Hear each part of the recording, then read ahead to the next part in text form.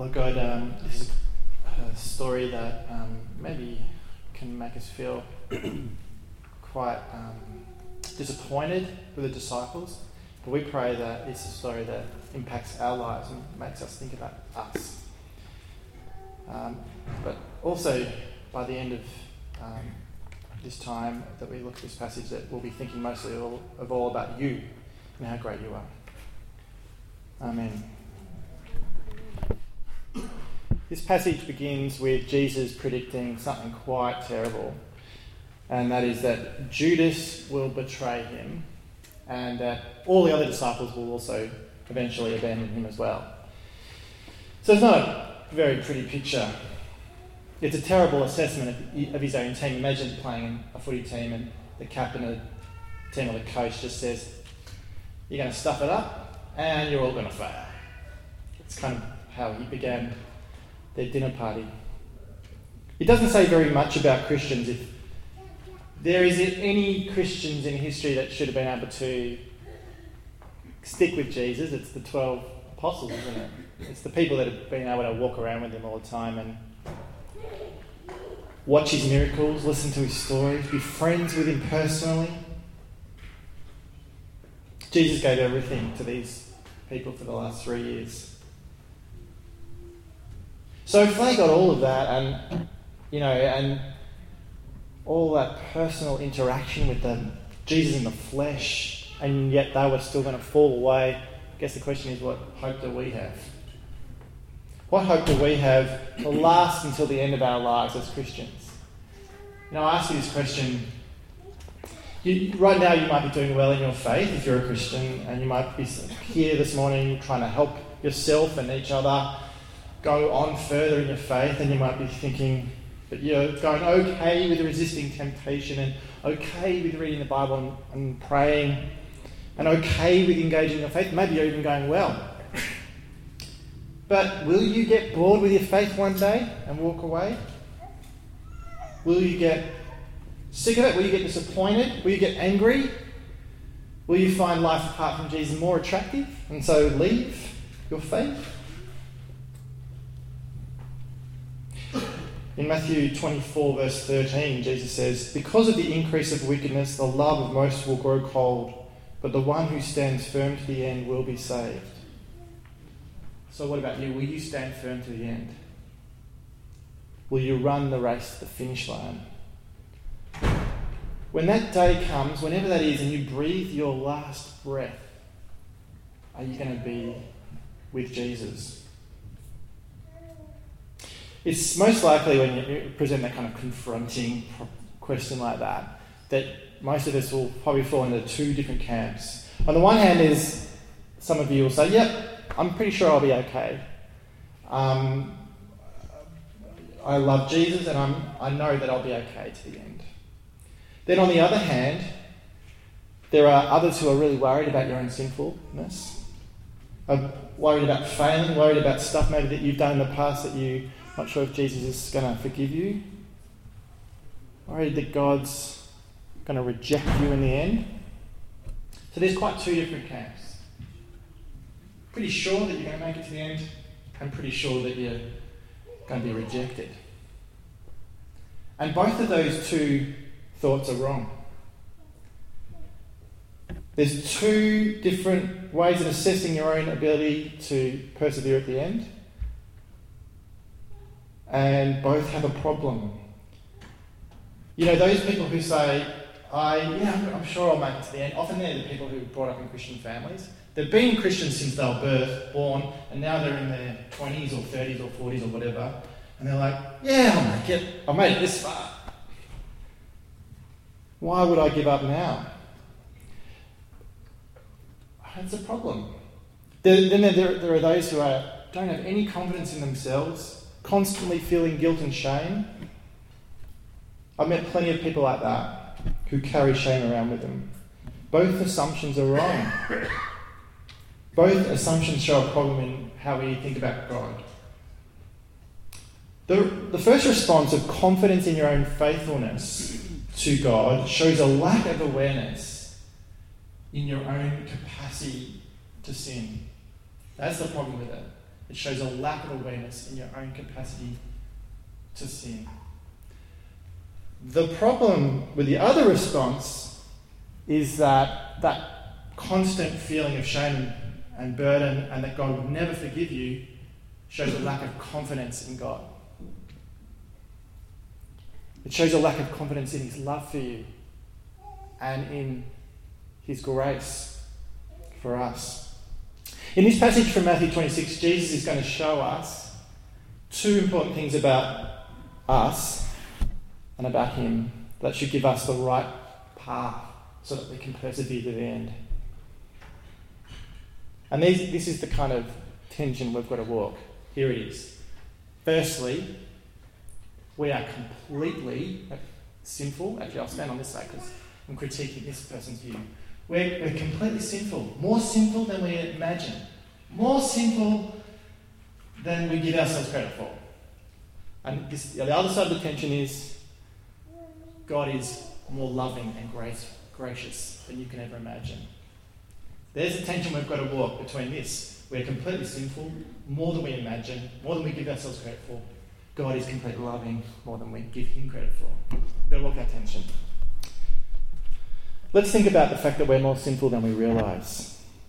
This is a holiday time for the Jews. They're celebrating Passover when we're reading this passage.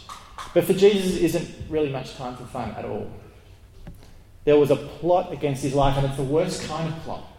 It's a kind of plot where you've got the Pharisees and the scribes on the outside trying to attack him, and on the inside he's got one of his own people who's a rat, basically, with a plot against him. The fact that it was Passover meant that it was time to celebrate the faithfulness of God. It was God who rescued them from Egypt, from slavery, from the burden of the oppression of the Egyptians. They should have been celebrating and having fun. So it was quite startling when Jesus came out with these words. Listen to it. Verse 20. When evening came, Jesus was reclining at the table. So you can imagine the party, reclining at the couch, with his glass of red, having a chat. And while they were eating their lamb, whatever, the herbs, he said, "Truly I tell you, one of you is going to betray me." Then they were very sad and began to say to him one after the other, "Surely you don't mean me, Lord?" Jesus replied, "The one who has dipped his hand into the bowl with me will betray me. The Son of Man will go just as it is written about him. But woe to that man who betrays the Son of Man. It would be better for him if he had never been born." Now, I don't know if you've ever been to a party where the host of the party, the guest of honour, should I say, comes out with a clanger and sort of the whole party stops. That's what happened here. Everyone's eating their roast lamb and herbs. Someone was playing the lute in the corner, bit of hand in your hand, put your hand in the hand in the corner. The man is still the Lord. There's that going on in the corner. There's people sharing stories, kids playing games and fighting over the toys. Someone's pouring drinks on the table like this. And then the guest of honour tells everyone that effectively one of the people in the room is going to betray him. And that it was better if his mother had not have even given birth to him. The people stop eating. The musician stops playing his lute. The kids let go of the toys. The guests cease their conversations. What is he saying? What a downer. What a way to mess up a party. But Jesus doesn't care. He's concerned about deeper things. He's worried about the corruption of sin.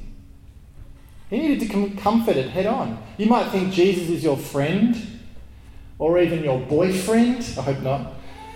Many Christians who sing like that, don't they? Jesus is my boyfriend. And then he's just going to look past your sin. He doesn't worry too much about it because he loves you. But he does care. He takes it really seriously. And he wants us to be self-aware about our sinfulness. Jesus didn't want to stay silent about all of this, not even at this Last Supper.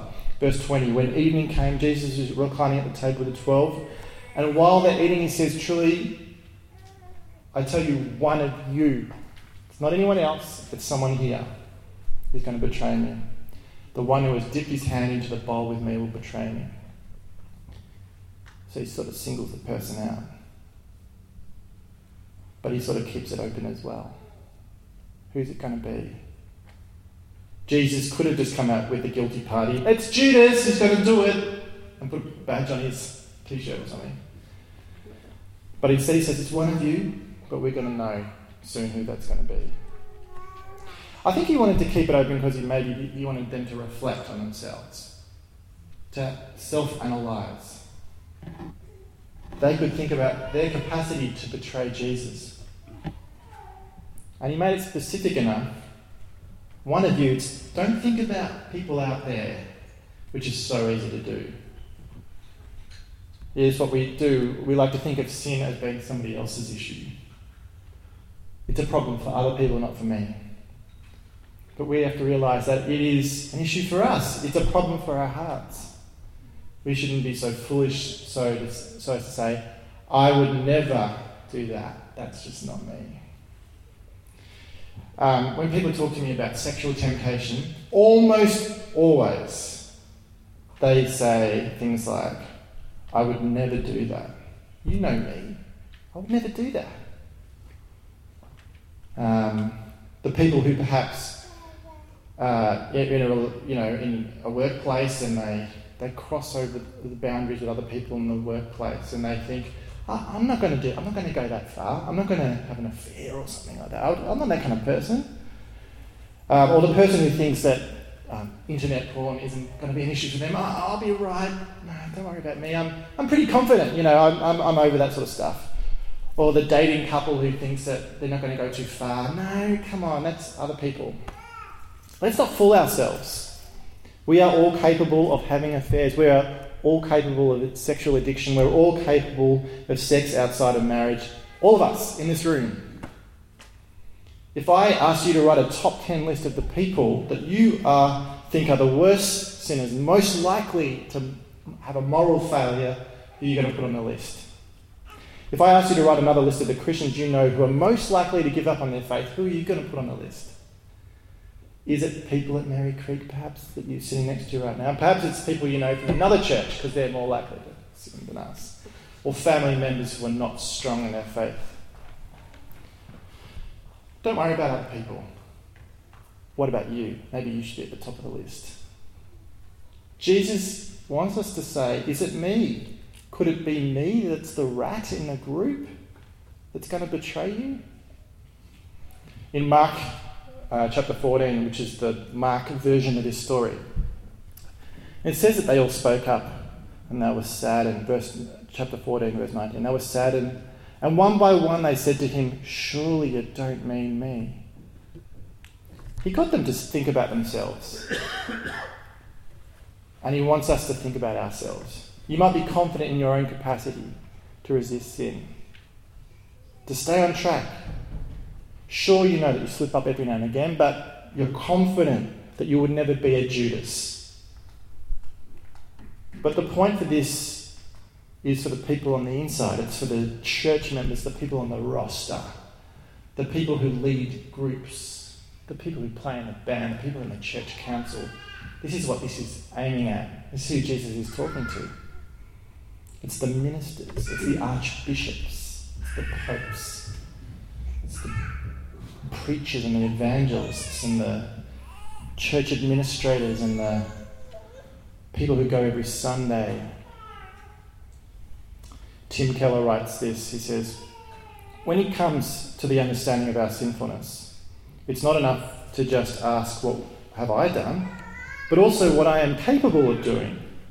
If I was under certain threats, certain temptations, certain pressures, and certain opportunities, could I produce great evil under certain circumstances, which I haven't experienced yet? And the Bible says, yes. It's natural for us, when we're thinking about our sinfulness, to dwell on the past sins. But it's important for us to think about the sins that we're capable of. You may betray Jesus, but you must realise that you may not betray Jesus, but you must realise that apart from God's grace, in the right circumstances, the right pressures, the right temptations, you have the capacity still to do it, to betray him. Never be too confident in your own obedience. Never underestimate your own sinfulness. And I just think, remember the song words we sang from just before. For the buyers and the sellers were no different fellas than what I confess to be. And it causes me shame to know that I'm not the man or the people that we should be. We're more sinful than we realise. But here's the good news. Secondly, God is more faithful than we imagine. We need to know the depths of our sinfulness, but we need to know the power and the majesty of God's love. If we didn't, all we would feel is shame. Jesus provides a solution. Look at verse 26. While they were eating, Jesus took bread, and when he'd given thanks, he broke it and gave it to his disciples, saying, "Take and eat, this is my body." Then he took a cup, and when he had given thanks, he gave it to them, saying, "Drink from it, all of you. This is my blood of the covenant, which is poured out for many for the forgiveness of sins. I tell you, I will not drink from this fruit of the vine from now on until that day when I drink it with you in my Father's kingdom." Jesus, he gives them the answer to their own sinfulness, and that is God's faithfulness. God's faithfulness demonstrated in the body and the blood of Jesus sacrificed on the cross. Yes, we are sinners, but Christ died for us. And the point of Lent is to remember this and to feel in our bones the glory of Jesus' death. It's so easy for us to take it for granted. In verses 24 and 25, Jesus referred to himself as the Son of Man. The Son of Man is an Old Testament, it comes originally from the Old Testament title from Daniel chapter 7. Let me read it out to you, verses 13 to 14. This is a vision that Daniel has. This is in the Old Testament time, so several hundred years earlier before Jesus. "In my vision at night I looked, and there before me was one like a son of man, coming with the clouds of heaven. He approached the Ancient of Days and was led into his presence. He was given authority, glory, and sovereign power. All nations and peoples of every language worshipped him. His dominion is an everlasting dominion that will not pass away, and his kingdom is one that will never be destroyed." Now the picture of the Son of Man here in Daniel 7 has no mention of blood and bones and death and sacrifice, of a man beaten, humiliated and spat upon. No mention of that. But then there's another context here, and that context is the Passover.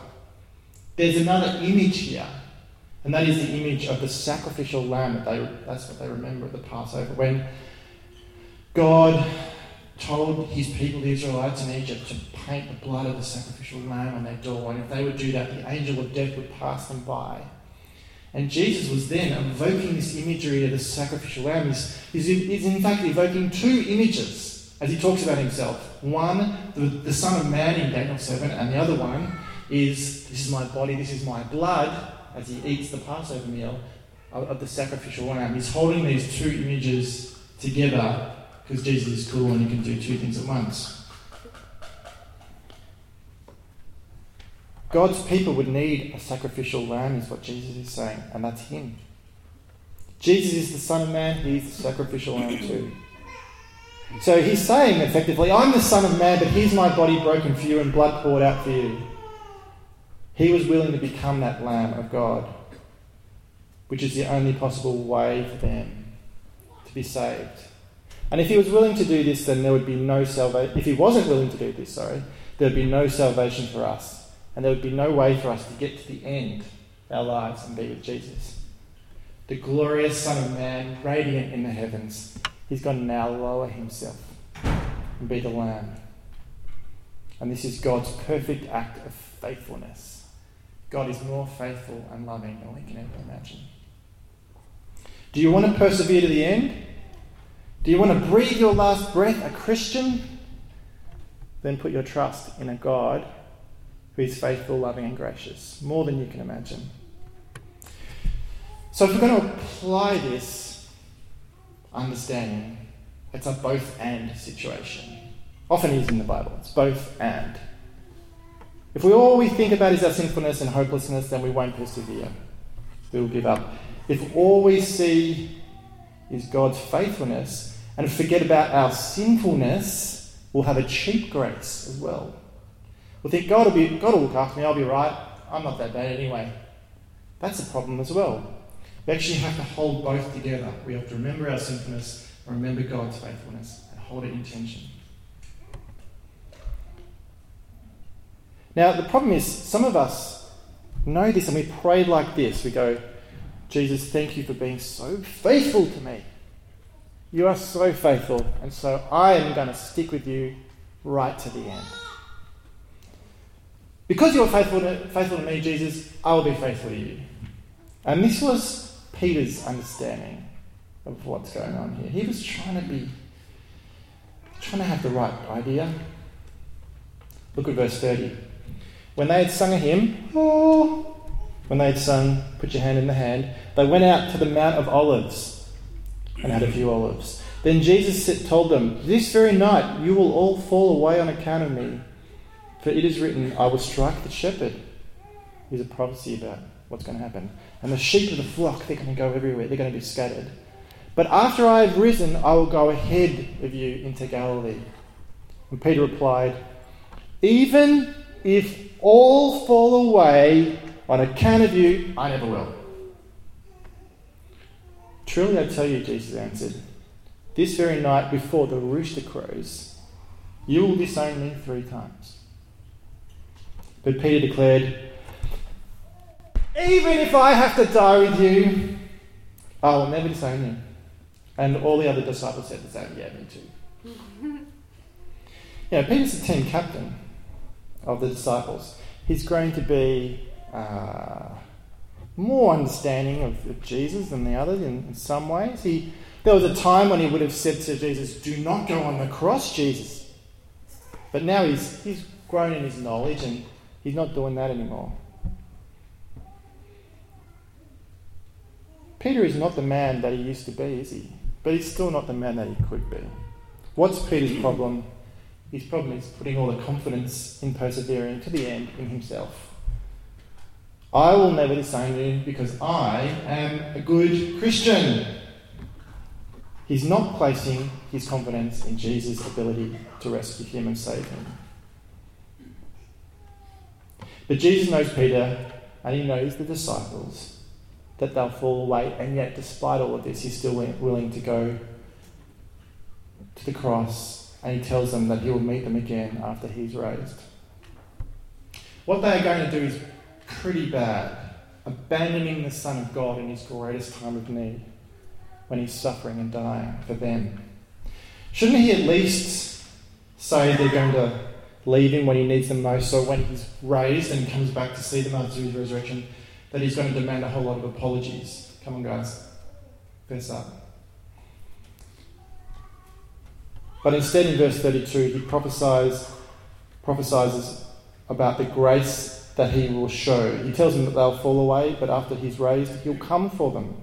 There is now no condemnation for those who are in Christ Jesus. So that's why we sing, take a look at yourself, and you can look at others differently.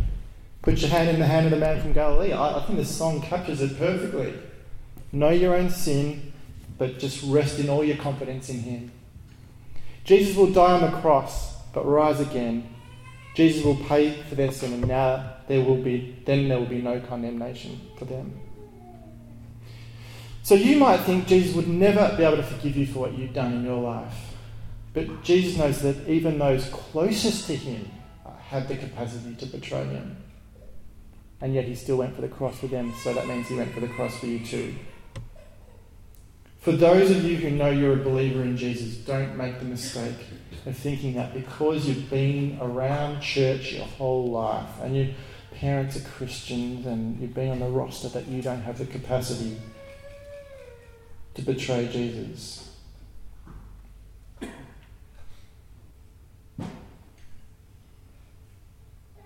You can still fall away.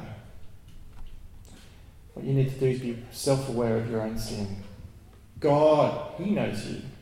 He knows your sin.